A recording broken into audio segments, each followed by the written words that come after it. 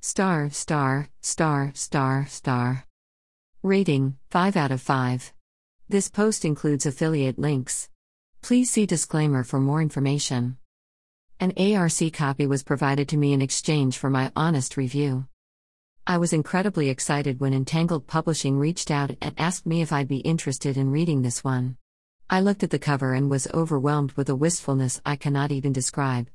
Then I read the description and knew. I just knew I needed this one. First thing you need to know about this book is it's an investment of time and emotions. At 436 pages, there's more than enough content, character background, and also all the feels to keep you engaged and invested from start to finish.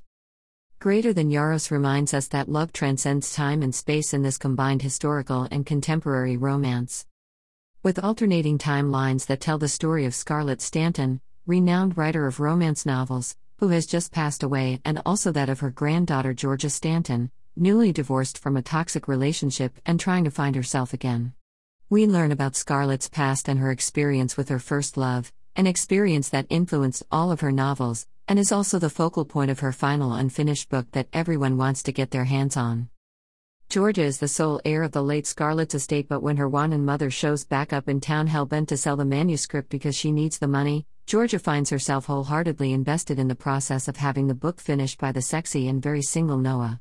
But there are plenty of disagreements on how the story should end. Should there be a happy ending or a tragic one? Once the full story unveils, it's even harder to decide which path to take. Throughout this process, Georgia must also face her fears and trauma related to people in her life treating her the way they have and her finding her own self-worth. As things develop between Noah and herself, those lines start to blur, and maybe, just maybe, she is meant to be loved by someone who will be there for her and care about her the way she needs. Her grandmother has been the only stable and loving person in her life, and with her now gone, Georgia is at a loss for how to live her life. Greater Than an adventure of past and present, filled with breathtaking characters that will hold your hand through their own tragic experiences. One of the things about historical novels that always pull at my heart is when they take place during wartime. Reading about characters and their experiences with bomb raids, losing so many loved ones, and never knowing what the next day will bring is soul aching in a way that most people haven't had to experience in quite a long time. But I always find these reads to be cathartic because they remind us to keep perspective and to hold those that are dear to us close, because you never know if you'll have a tomorrow. The Things We Leave Unfinished is so much more than a romance novel. It's a story about war, forging a path for yourself and overcoming even the most daunting of obstacles because you must survive. But it's even more than just survival too. These characters had to face their own demons and choose what they wanted even when those choices could never be easy.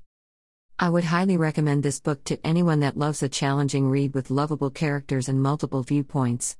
You won't regret reading this one, and you'll feel the story in your heart and soul. Get the book. Available Tuesday, February 23, 2021.